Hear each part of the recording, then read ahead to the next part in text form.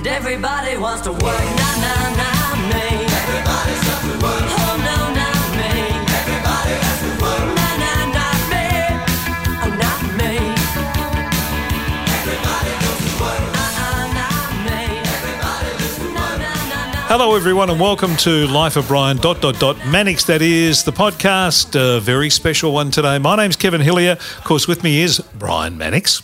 Thank you very much, Kevin. Great to be here. Contractually obliged to be here. Elvis.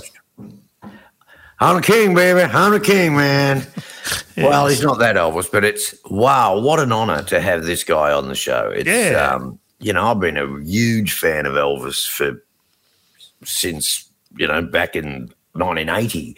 And to get to talk and meet him, and he really liked my antique cupboard. Yeah, he talks about that in the intro. Yeah, he thought it was a record player, but no, it's great. This is a great show, and we probably shouldn't crap on too much because more Elvis, less of me. And look, we normally, when we get someone on the show, we talk to them about a whole range of things. But with Elvis, we specifically wanted to talk to him about this album, The Boy Named Diff, because it's so bloody good. I'm listening to it enormous amounts on my computer, and when I'm walking around and doing stuff. It's a really good album. It's only just come out. We've been living with it for a couple of weeks because we had to prepare for the interview. But geez, there's some good songs on it, and some songs could have been written in 1976.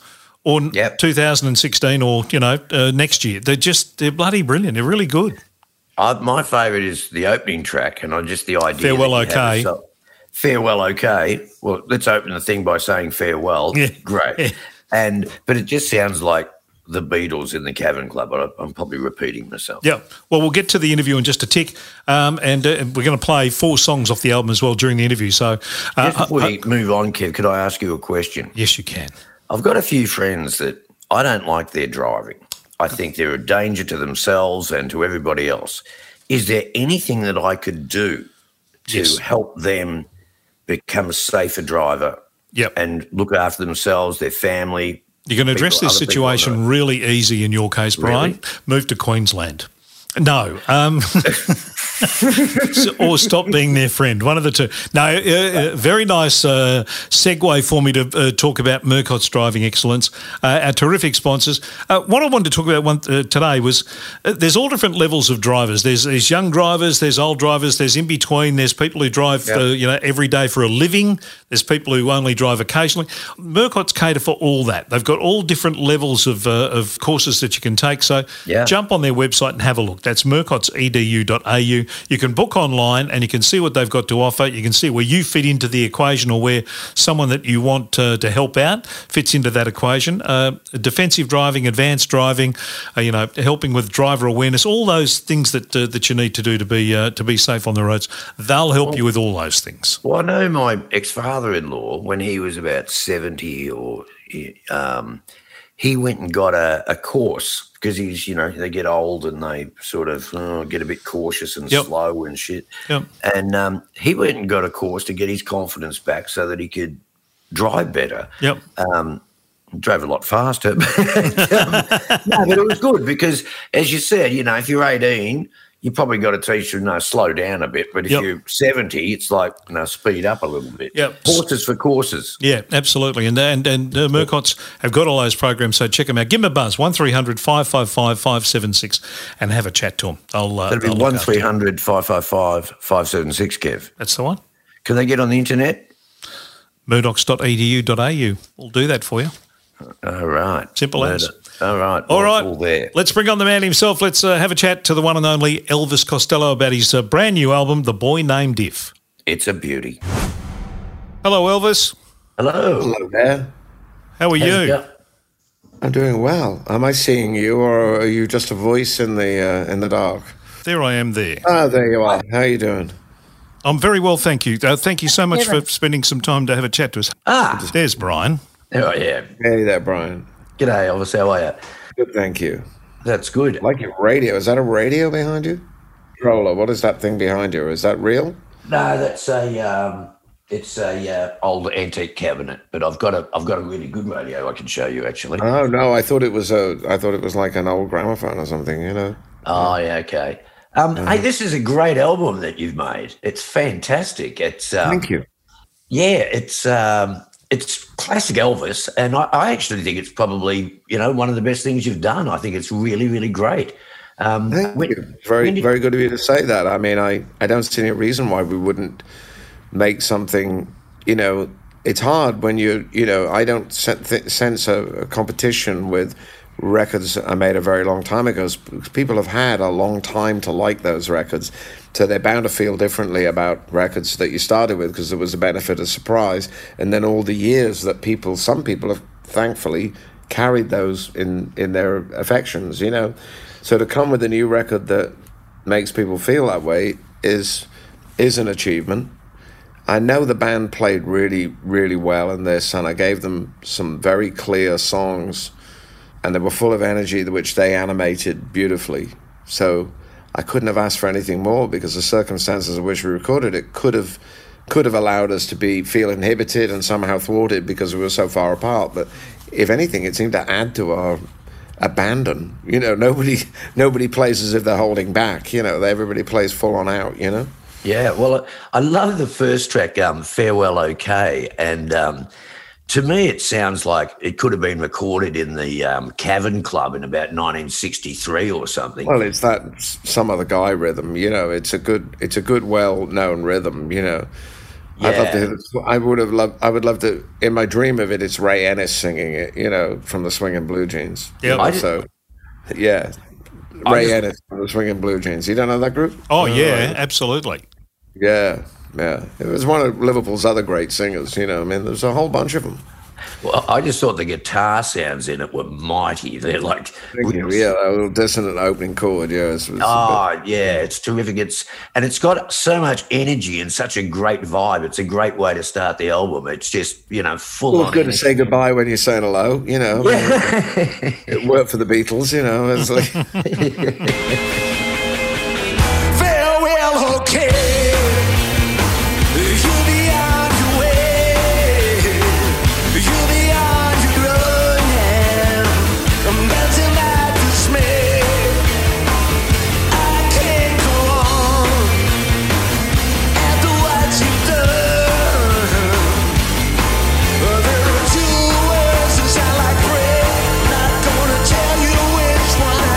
Thinking of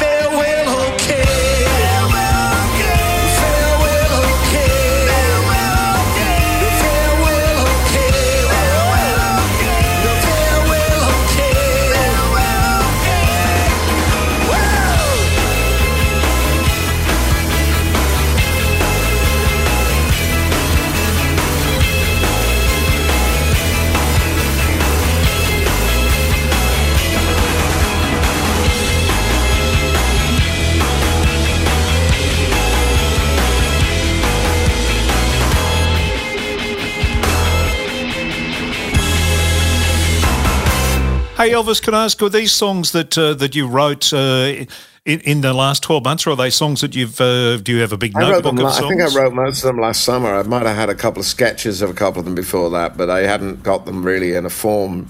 They weren't completed. They were sometimes just titles or, the notion for a song, but I hadn't really kind of pressed on with realizing them until, really I had 2 records that we were already working on. Sebastian, Chris and I since 2018 have made a lot of records together.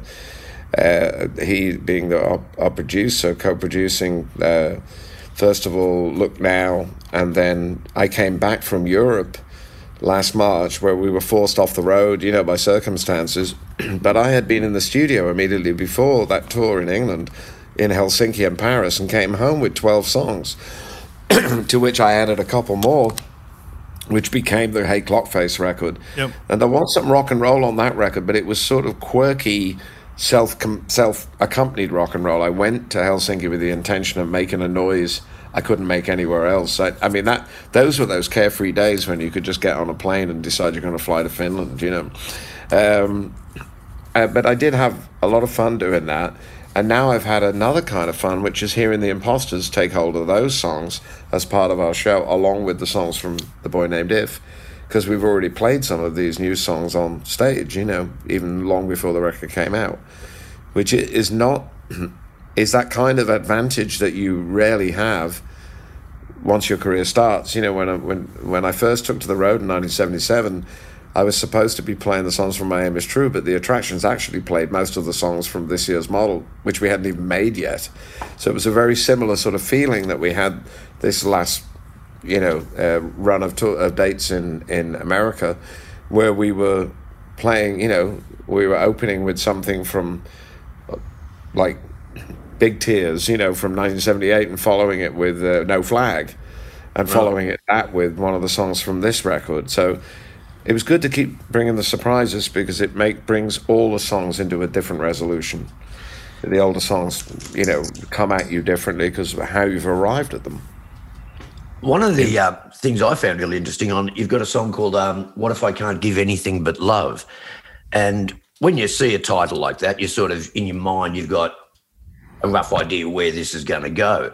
But the rhythm in it, it's got this real tension with the drum. It's tension in the rhythm. And then I thought, yeah, okay, that's really cool, because it's kind of reflecting the lyrics rather than the guy being casual about how he's feeling. It's got this tension about how he's feeling because of what the drummer's doing. And I just wondered who's playing the drums. It's kind of this swinging sort of, I don't know what kind of music it is. It's some kind of R&B kind of influenced music, I mean, bear in mind that Pete's first drumming hero was Mitch Mitchell. That should give you the clue, he actually went to Mitch's house, and like Mitch's roadie took him in when Pete was a teenager. He lived in the same town as Mitch, and Mitch was very kind to him. He didn't give him lessons or anything, I think, other than lessons in style and how to drink a vodka and orange in the middle of the day. That kind of example. But and he was never the same again. But definitely that kind of. I think that thing of a rock and roll drummer playing a jazz-influenced part is something that Mitch Mitchell did really, really well. He was obviously had heard Elvin Jones, and a lot of people don't really think about that kind of music as being influential on rock and roll. But of course, most of the drummers that played on Motown records and most of the drummers in early rock and roll, they came out of jazz. They just did historically. They came out of swing bands and jump bands, and they had a knowledge of jazz, and they had jazz drummers' technique. You watch a lot of the drummers from the early 60s, they play, the cross stick, not the backhand grip on the stick. They play side on like jazz drummers do. So just that, it creates a different kind of attack and a swing. Now, Pete plays conventional rock and roll, overhand grip, but he still can play in that way. And definitely the song, I wanted to have some sort of urgency. Yeah. Even in the guitar. I mean, I don't often play. I play mostly like motifs that are part of the arrangement. I'm not a great one for like expressive solos, but this is one of the few songs I've ever recorded with sort of an expressive solo where the words run out and the guitar carries on. You know, that they're more common in blues and things, but I'd often play like that. So there are some things we went about the story of the music differently on this record, for sure. Yeah. Even the way we proceeded in the arrangements, because we did record sequentially. You know, often when you have somebody with as much facility as Steve Naive, you tend to let him have his head a lot of the time and lead the way. Here he was sometimes answering things that had already been laid down, and therefore he was obliged to be even more ingenious. And I really love the things he plays.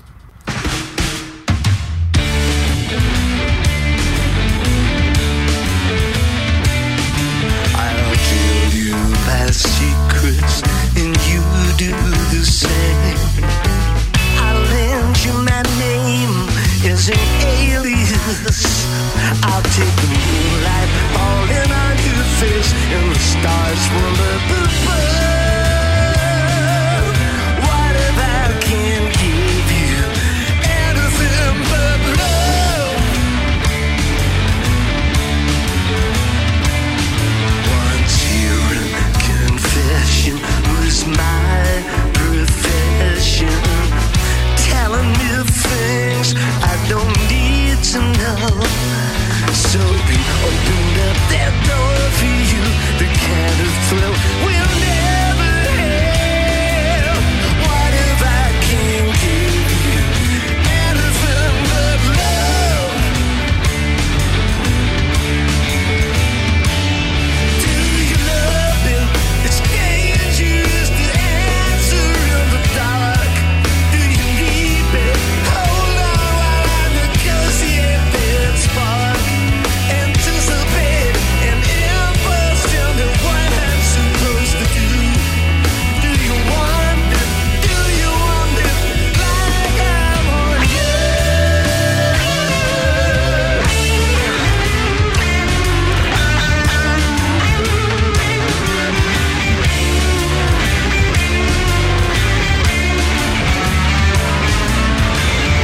This is over.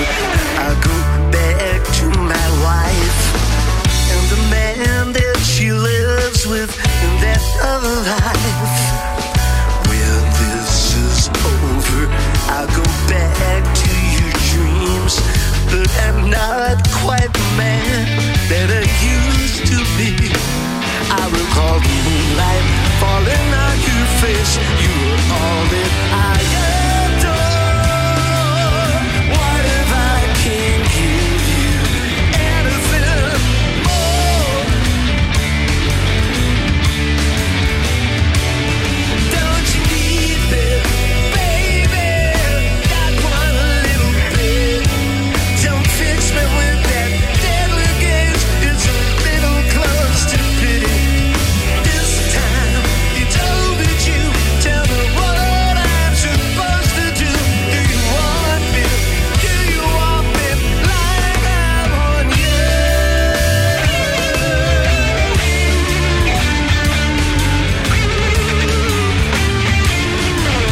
Your eyes were in me as we passed on the stairs. The night's not all it's cracked up to be. I recall the moonlight falling on your face and the stars from up above. What if I can't give you anything but love? I recall the moonlight falling on your face, but stars from up above. What if I can't give you? What if I can't give you? What if I can't give you anything but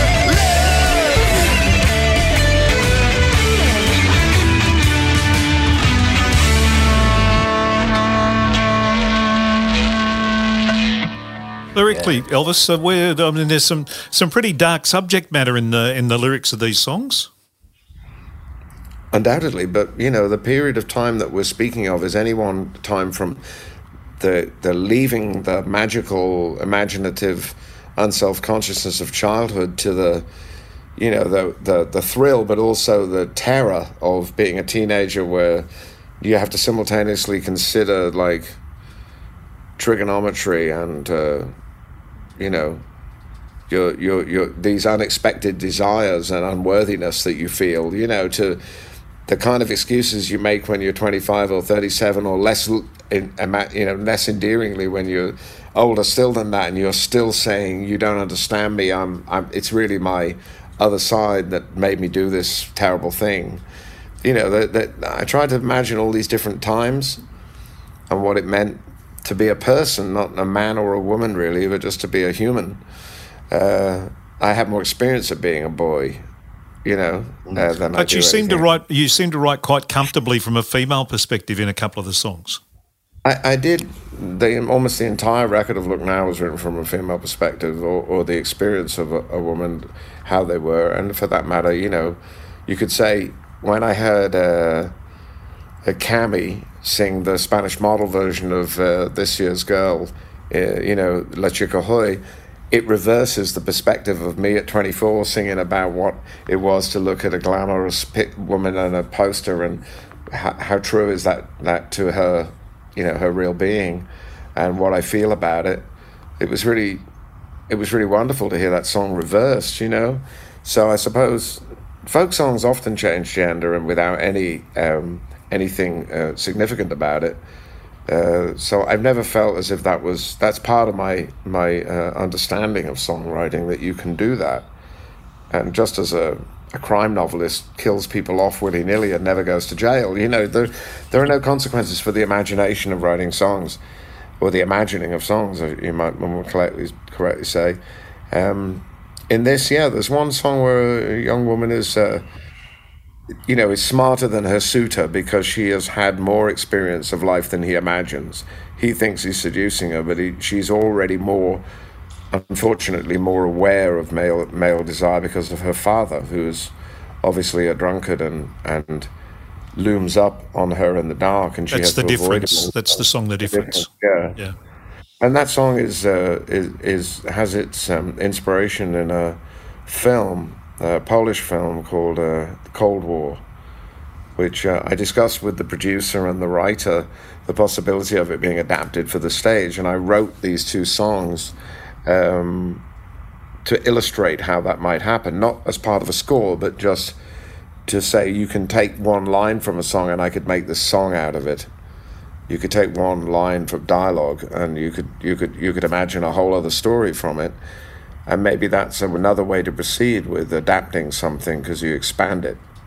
So there was a song on Hey Clockface called I Do, which is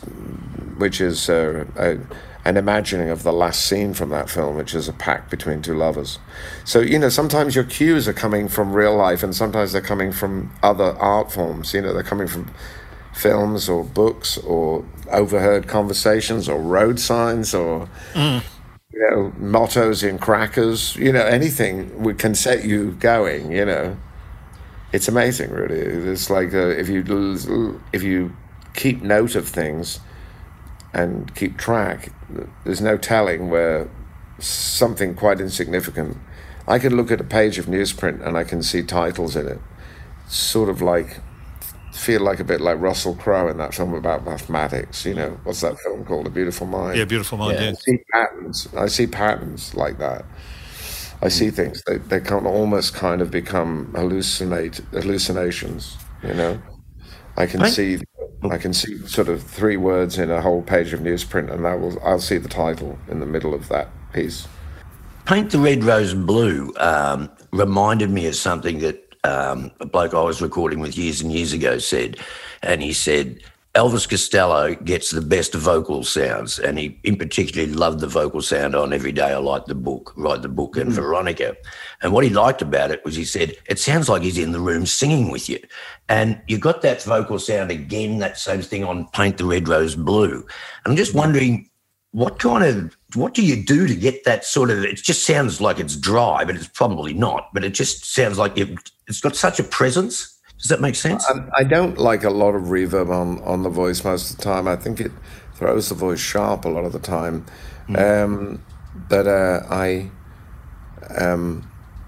I think I sang it on this microphone I'm speaking on. To be honest, I didn't. I sang it on a different microphone because this one was stuck in the piano. I mean, this is literally the same microphone. I just lifted up the lid of my wife's Steinway and shoved it in the bass end, and that funny rehearsal room sound, piano sound, it's me playing piano on that song. Oh. It's just in our front room, and if you listen, you can tell it's not Steve because it's very simple. And I really don't have technique to stray beyond what you hear, but it seemed right for this kind of it is closest to a fairy tale of any of the songs on this record, although that is in the subtitle of the collection. I think The Red Rose really has the feeling of a fable about it. I mean, it being a song about somebody who has kind of constantly reveled in the darkness, in the darker things, in the theatrical side of sadness and almost kind of willed it, and then eventually it appears like a great darkness and sorrow appears in the life of this couple, and it's shattering, and the colors that the song speaks of they're not the colors of flags or allegiance. They're the colors literally of mood and the color of romance. The color of blue being associated with melancholy, and the color red usually associated with passion or with romance. So that's what it speaks of, that blue covering the red, because they have to learn to trust in something, but to endure this great sorrow, whatever it is. I mean, I'm not speaking of specifics because I think then it leaves no space for the listener's imagination. You can see yourself in the tale, like a lot of fables. Yep. They have a sort of a trust in something, in goodness or resolution, but they don't always give up all their secrets, because that's where you see yourself in them. Quite a lot of older fairy tales talk about mortality, particularly infant mortality, because that was a very real thing in the 19th or 17th century, whenever these stories were first conceived. And the stories of Andersen, of H.C. Andersen, many of them, if they're read with reference to his life, are expressions of great emotional turmoil in him and in his what he saw as his misfit nature. He was an extremely tall man, kind of ugly in appearance, and had great unrequited love for one of the most renowned singers of the day, a Swedish soprano called Jenny Lind. And if you read his stories, the most famous ones, the Snow Queen and the Red Shoes, they're very brutal. The unredacted, the unbattlerized versions of them are extremely brutal, and really not bedtime reading at all, because they're really about sexual frustration and thwarted, unrequited love and thwarted passion, and therefore those things are expressed in a fable-like way. I mean, I'm not putting myself on his level, but I studied him for a while because I did write a piece based around this relationship he had with Lind and Lind's business relationship with the showman P.T. Barnum. Which, of course, there was a film made about this, which was just about as much fantasy as my story was. It was fantasy of a different kind. Yeah. With Hugh in, with Hugh Jackman in, it was a very good musical, but it had next to no resemblance to the story of Barnum. Why you would work in that way with this material? You're creating something for other people to see themselves in. Yeah.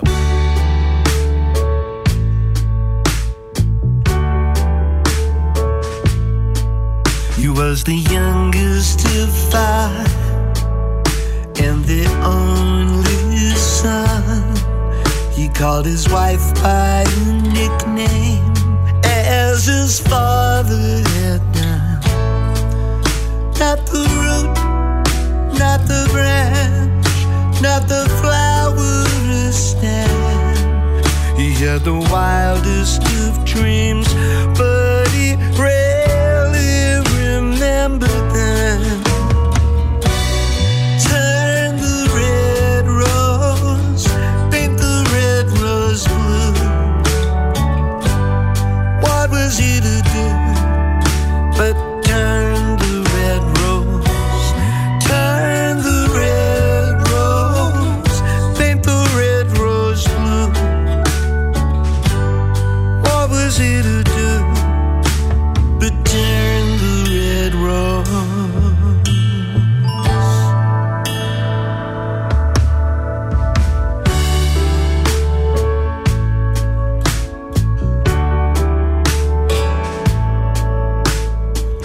words that came to him, both the lies and the threats, they arrived all too easily, but they ran up some debts.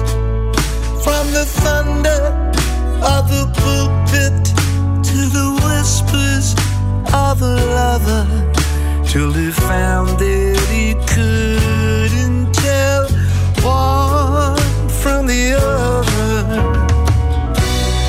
Turn the red rose, paint the red rose blue. What are we to do but paint the red rose? Turn the red rose, paint the red rose blue.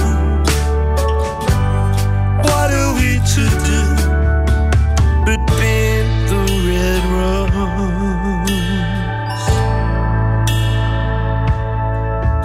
He hunted the shadows and waited until they had secrets to sell and some practical skill.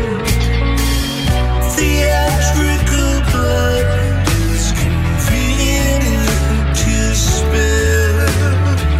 He turned on the light switch and watched her undress.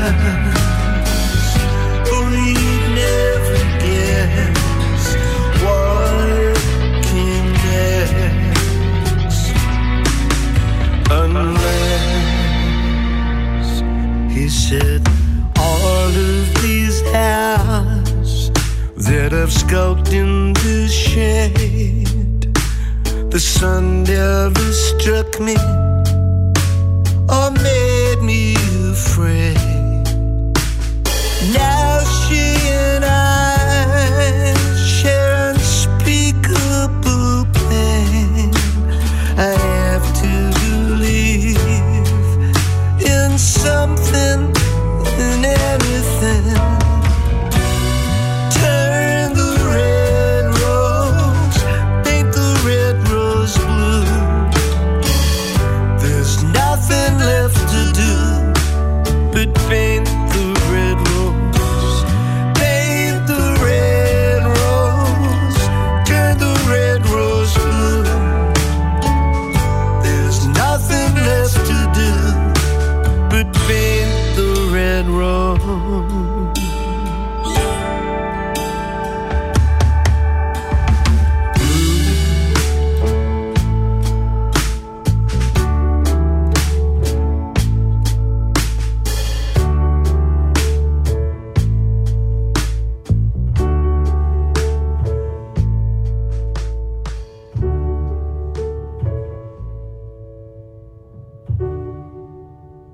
When I listened to Boy Named If, the tension and the drama in that song, I thought, this is almost theatrical. I could imagine this being in a really good musical.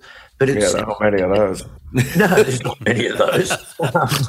But I thought A Boy Named If, I could see it on stage. I thought it was very dramatic and very theatrical. Well, I've been working in a musical form for a long time. You know, I wrote a stage musical score with Burt Bacharach based on Painted from Memory, which was never fully produced. We wrote songs for a second score for an adaptation of Austin Powers, believe it or not, which also never made the stage. And have latterly been working on adaptation of Bud Schulberg's A Face in the Crowd, for which I wrote 21 songs. Wow. Which are, they're really strong songs. I performed many of them in concert, and I know they communicate. So maybe that form of writing theatrically is become part of what I do, even though they're not as yet on the stage. I think, you're trying to dramatize moments. I mean, The Boy Named If idea is traveling from where the charming invention of a child saying, I didn't break that, it was my imaginary friend, or in my case, my guardian angel is supposedly looking at all those transgressions, and judging and guiding me in some way, which in itself is a very frightening idea to introduce to a child. And at some point, you do leave all of that wonder behind for all of these other more these impulses and imperatives, and then you carry them over sometimes into adult life, where that your excuses you make for yourself are somewhat less endearing. I think that The Boy Named If kind of travels through that transition into a later time, even beyond the scenes described in Mistook Me for a Friend, which is, if you listen to the words, is something that would be familiar from many young men going, to a strange town and feeling like everybody knows them, or you're in love with everybody at once, but you don't know who your friends are, and you don't know what's real and what isn't. It's all just exciting, but you can't explain it. I mean, even when I decided to imagine the cover of this record be a storybook, there was a certain point when I was asked, told that there would not be a central object in this release. There would not be a record, because there was no vinyl to be had at one point recently.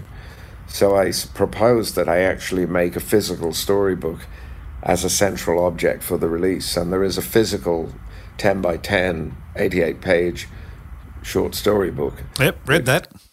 Yeah, each short story having the same title as the songs, and being illustrated.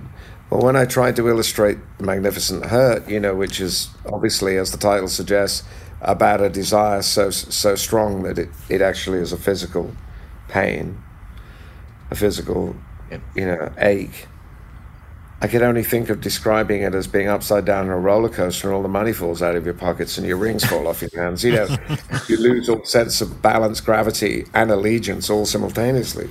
Yeah. So some of these things obviously are humorous, particularly in the illustrative part of it. Yeah, it's a terrific package, the whole thing you put together. Tell me, is Penelope Halfpenny based on a real person? Sort of loosely, yeah. I did have a teacher who it was written in fond memory of, who was not really, I don't think, a very good teacher, but somebody who had stumbled into that profession between maybe a career in journalism and a career in espionage. It was like somebody who really seemed like a very exciting prospect for a person, for young boys to see, but not so much that we had desire for her, so much as she wasn't a middle-aged person covered in chalk, but somebody young who seemed to have access to a world that we all were dying to get involved with. She talked about her. I remember she didn't always start the lesson on time. She would tell us about where she had been, like, I was at this party, or talked about other careers she'd had. And I don't know why she was telling us those things, unless it was just out of boredom. But of course they were fascinating, because it was like you were looking through a door into a world that you didn't know how to enter. And that in itself was very thrilling. I just remember this from one spring that I think she only taught one term and then disappeared, probably went to work for MI5 or something, I don't know, or could have been a bookkeeper. I don't know, she might have had a very ordinary job after that, or maybe she went on to be a very senior academic, I don't know. But I got the impression that when you're at the age where you can sort of tell, you take your teachers at face value when you're very young, and you trust them and you feel secure in their company or in their charge, and then as you get a little older, you sort of see through to the real person a little bit. As you become a teenager, you become a little bit more aware that not everybody is doing this with the same level of commitment. And that was what we detected, because she seemed just utterly distracted all the time. Yeah. It was fascinating, so I think I kind of caught it best I could in the song, making it kind of pretty. That's good. It's a great song. I love it. Love it. Thank you. I think we're going to be wound up here. Obviously, you're going to bring this album to Australia, tour it? I certainly hope so. Australia is not going any closer to New York. It's a long ways away, and the current circumstances are making forward planning a very tricky thing. Yeah. As I say, we just managed 22 dates.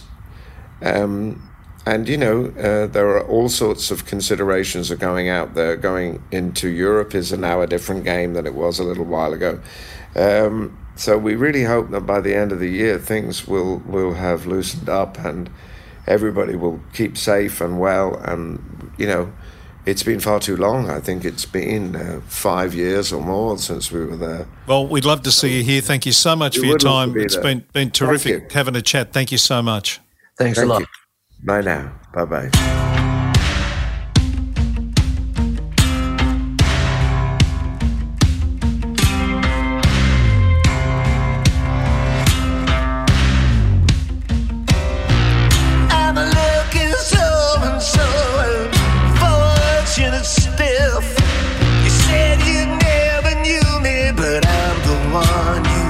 To be with. If I tumble from a tightrope or leap from a cliff, I won't be dashed to pieces. I'm born in if. If I disappear and I slip up on you, I will step up on a crack and I won't come back. Imagine me and I'll imagine you too.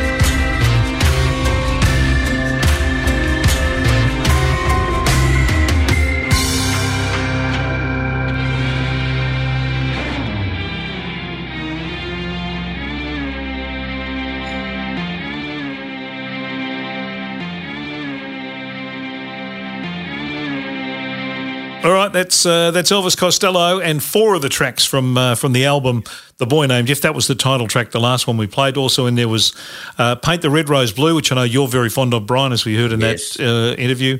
What If I Can't Give You Anything But Love and Farewell OK. But there's another sort of 5 or 6 songs on there that we could easily have played because they're just really good. Oh, it's great. It's a really great album, and if you're an Elvis Costello fan, it's almost like he's got something from every era of Elvis Costello in there. Yeah. And he's got the Imposters playing, which is... And he's singing well. His original bit. Oh, he always sings well. He's got a unique voice, but he always gets great vocal sounds, which we talked about. Yeah, yeah. I would have liked to have talked about it more, but Elvis just sort of dismissed it a little bit. We did get a limited amount of time with him, but we made the most of it, I think, and I hope you enjoyed that. It was a big thrill for us to have a chat to Elvis Costello. All right. Absolutely. It's an equally as big a thrill for us and as it is for our friends at Murcott's Driving Excellence to welcome back to the program very good friend of the life of Brian, the one and only Maxie War. Oh, Maxie.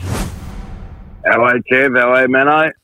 Good. Now, listen, before we get into the horsehead situation, do you have a beer in front of you? Well, mate, there is a prerequisite for any time you talk on the radio, and that's to have a cold one before you talk.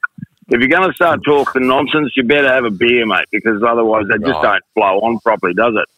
No, but hang on a minute. True Professional. Let's have a listen to it. True Professional. True Professional.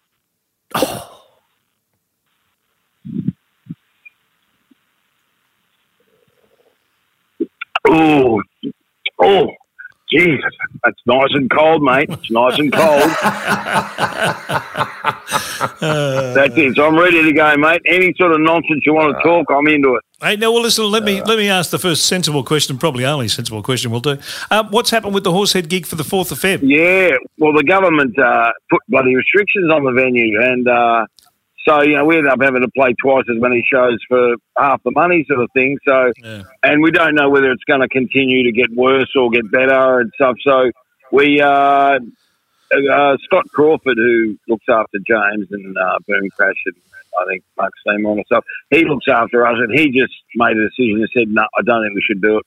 Wait till next year, wait till it blows over. And there's a lot of international acts that are coming through the corner this year. So, I mean, you get off at dates, but they just don't sort of work, Yeah, so we just opted to leave it till next year, and maybe we'll get a clear run back then, Jeez. Well, at least your manager had the foresight to take out insurance, which I don't think... Yeah, that's a good one. So tell us about that. I think it's something that the corner is doing, because... a lot of acts have had to cancel, and a lot of them are international or what have you. Because Scott Crawford looks after these other bands, things happen with them, and he goes, well, that worked well. I'll use that with, that'll go with Horsehead. So he took insurance out against the restrictions or lockdown, and 3 days after that happened, they restricted the gig. So we just played it by ear for a week. And just worked out, is this going to be worth doing? And if you don't know that it's going to get worse, then it's hard to commit to something like that. We want to put a lot of effort and a bit of money into the show and put on a good show. And, all of a sudden you halve your income, or you've got to do twice the shows. And they've already cancelled it, like rescheduled it 4 times. And to our credit, we've only lost about 20 punters that have decided they want their money back because they don't know when we're playing. But the date we're doing is the 21st of January, I think, and then the 23rd, I think. So that's next year, though. So that's another year now. But at least you got half of your money, though, because you had... Yeah, we end up with half our money. Look, I don't think you can... I don't really know where it's come from. Scott organised it. I think it came from the corner because they've got a lot of acts in the same position. It's nice that you can actually get a little bit of support because you don't really get anything from anywhere, No. And, of course, the X-Men shows, they've been postponed. Yeah, is that happening in March? No, I don't think so. I hope it does, but no, I think that's probably a year off. I don't know. I don't know what Empire Touring is doing. Yeah, that's what I thought, Empire. But he was going to do that show down in Mornington, wasn't he? And then they cancelled that as well. Like, it must be really hard for promoters trying to, to get the industry going. And unfortunately, the artists are the ones that suffer the most, I think. The interesting thing from an outsider's point of view is that everything from a Horsehead gig to a Rod Stewart major tour are all being affected equally. Yeah, absolutely. Well, I know at my work, I work at Melbourne Park, and the first show going ahead's in March. It's the 11th, 12th, and 13th, and that's Midnight All at Rod Laver. But again, I don't know if that's going to go ahead now. Like, it's just, because if you can't tell a band that's going to sell out 3 shows, oh, you got 50% capacity, because they just go, well, hang on, we're going to do the same show, it costs us the same, and we're going to make half the money. So, and the budget's set for, well, we need this PA, this lights. Yeah, these bands put on big shows and it costs them a lot of money. Like I know just on our small level that we play, we put a bit of money into the corner show, like big light show and production and everything, and, it all costs money. Yep. Yeah. But anyway, what do you do, mate? Get on with it, and hopefully things will get better in the future. Yeah. You know what you got to do, mate. You know what has to happen for people to be happy. Mate. But pricks, mate, what do they need to do? I'm going to use pricks rather than... Pricks need to get pissed. That's right. That's right, mate. If you don't let your pricks get pissed, there'll be burning police cars everywhere. Right. Well, that's one of the biggest problems with the bloody government, mate, is they don't understand that blokes need to get pissed. They go, well, they need it. You need a bit of stimulus support so you can get bloody pissed, and it's just not right, mate. If they'd given everybody a slab every week that we had a lockdown, how happy would everyone be? Instead they worry about all child care and all this education. Yeah, just rubbish. What's the most important thing? Well, pricks need to get pissed, mate. Well, that's right. They're not happy. It's just everything goes wrong. It's whoa. You know the fucking rule, don't you, mate? When the lagers are bare, mate, the tempers flare. Oh, and that's what happens. Hey? Is that a song off your album, Black Aspirin? Black Aspirin album, yeah.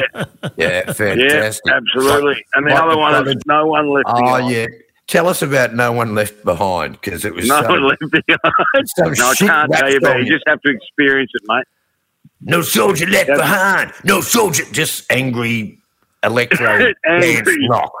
Yeah, mate, it's going to be the greatest thing that ever comes that never sees the light of day.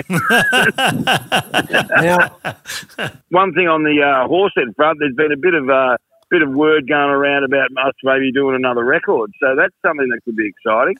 I'd like to go back in the studio and do some music. And what's the record going to be called, Maxie? I don't know, mate. Horsehead is dedicating the title of their album is based on what somebody said about my loins. That's right, they did. And I've got to be honest with you, I didn't say anything about that. They just knew. It just seems to be becoming myth and folklore. And there's one lucky fan, I think, that ended up with a photograph that probably wouldn't want to be seen on the news today. Oh, that was terrible. Was it this? Because I know. It wasn't that. Just say you ashamed yourself. Is girls couldn't get backstage, so they'd send their camera through with the roadies, say, can you take some photos? Look, at the time it seemed hilarious. But then in hindsight, you think the poor woman, that was the days when you had to get your photos developed. And they would have developed and gone, look at this. Yeah, I went to see the band and I got some photos. Can't wait to see them. Dick after dick after dick. Hey, Maxie, it's been lovely catching up with you, mate. Good on you, Kev. Hope we get Horsehead back on the road again soon. And yeah, look, with a bit of luck, we might do something before then. I'm hoping that something will come up. All right, mate. We'll good on you, Menno. Love you, mate. Good on you, guys. See you soon. See you, Maxie. Bye-bye, fantastic interview with Maxie War. Probably the best interview we've ever done, Kev. Probably the greatest interview. He was terrific. He's a great guy. You're going to love him. All right, Brian. Well, I don't know where you go now. You've been in Facebook jail. You've been in Twitter jail. You'll probably now probably go just to jail. Well, wait a second, because there is a development. But you know how Andrew Bogut has... the VEC are trying to shut him down, yeah. They sent him a letter and he's got a cease and desist saying his personal opinions about the government or the vaccine or whatever, which is totally opposed to what we went to World War II and World War I for. We fought for freedom of speech and now it's getting shut down. And, we've spoken about the coppers coming around in my joint. Yes, we have. Yeah. Well, The political writer is writing about this, and somebody rang me up about that. In my opinion, see how I did there? In my opinion, can't get sued. Yes. In my opinion, the Andrews government is using the police and the law to enforce discipline and a lack of freedom of speech. You know, why can't you bag the government? That's what freedom of speech is. I think they're a dickhead. Yep. But no. So you shouldn't be able to threaten violence and all those things. But if you want to criticise, if I want to criticise your singing or your album or have an opinion about my radio show or whatever, you're quite entitled to have an opinion on any of that stuff. There's no problem with that. I don't believe in people saying, I'm going to come around and shoot you. That sort of stuff is ridiculous. That's wrong. Although apparently on Twitter you can say, hope you die. That's okay. But also there might be something about Marty Sheargold, who decided that because he didn't have a joke that he would hang shit on my body after I'd been brutally attacked by a shark. And I just got to say, any comedian that just goes for the physicality of somebody, that's just the lowest form of cheap shot comedy. And I'll said it before, Kevin, I'll say it again. Marty Sheargold, you're not funny. You apologise for your show, but I could do your show a lot better than you could do mine. Sack Marty, hire me. Me and Kev, we'll fix it. What would our team be? Oh, Eve would be good. So it'd be you, me, and Eve taking over from Marty Sheargold. That would be a terrific on-air combination or a radio combination, I would have thought. I'm tipping we could double his ratings in 3 months. Because he's doing his best to trash them. It's not really a big ask. He's about as popular as Joe Biden. He doesn't and this is probably what Marty's problem is. He doesn't understand that pricks need to get pissed. And that would be the name of our show. Pricks Need to Get Pissed. Welcome to our show. PN Pricks Need to... PNTGP. No. What about this? It's a breakfast show, so it's called... Pricks Are Up. We'll work on that. Yeah, we might need to work on the title. Kev, I think we should really put it out there and say we're happy to come in and fix it. Do you know that there are 2 5 o'clocks in the day? In the morning? Yeah, there's one in the morning, and if you do breakfast radio, you've got to be up at that one. Well, not getting ready to go to bed at that time, getting out of bed at that time. I can adapt. Lunch would become a big thing. You'd have a nice lunch. Lunch should become a big thing. And then Pricks Are Up. Hey, thanks to Murcott's Driving Excellence, 1300 555 576. Jump on the website and check out everything about it, murcotts.edu.au. As we mentioned, you can book online, all different levels, all different programs, all there for you to have a look at. Thanks to Elvis Costello and the people at his record company for letting us A, talk to him, and B, to play those songs on the program as well. We really liked it. Till the next time, Brian Mannix, you take care of yourself and try not to antagonise the entire universe against you, will you? Look, I think I'm going to be run out of Victoria before I get to Melbourne, to Queensland. But anyway, all good. Lovely to talk to you, Kev. And what a great show this one was. What a beauty. You know who we should try and get? Who? Stop it, I'm tired. It's okay. Time for smoke.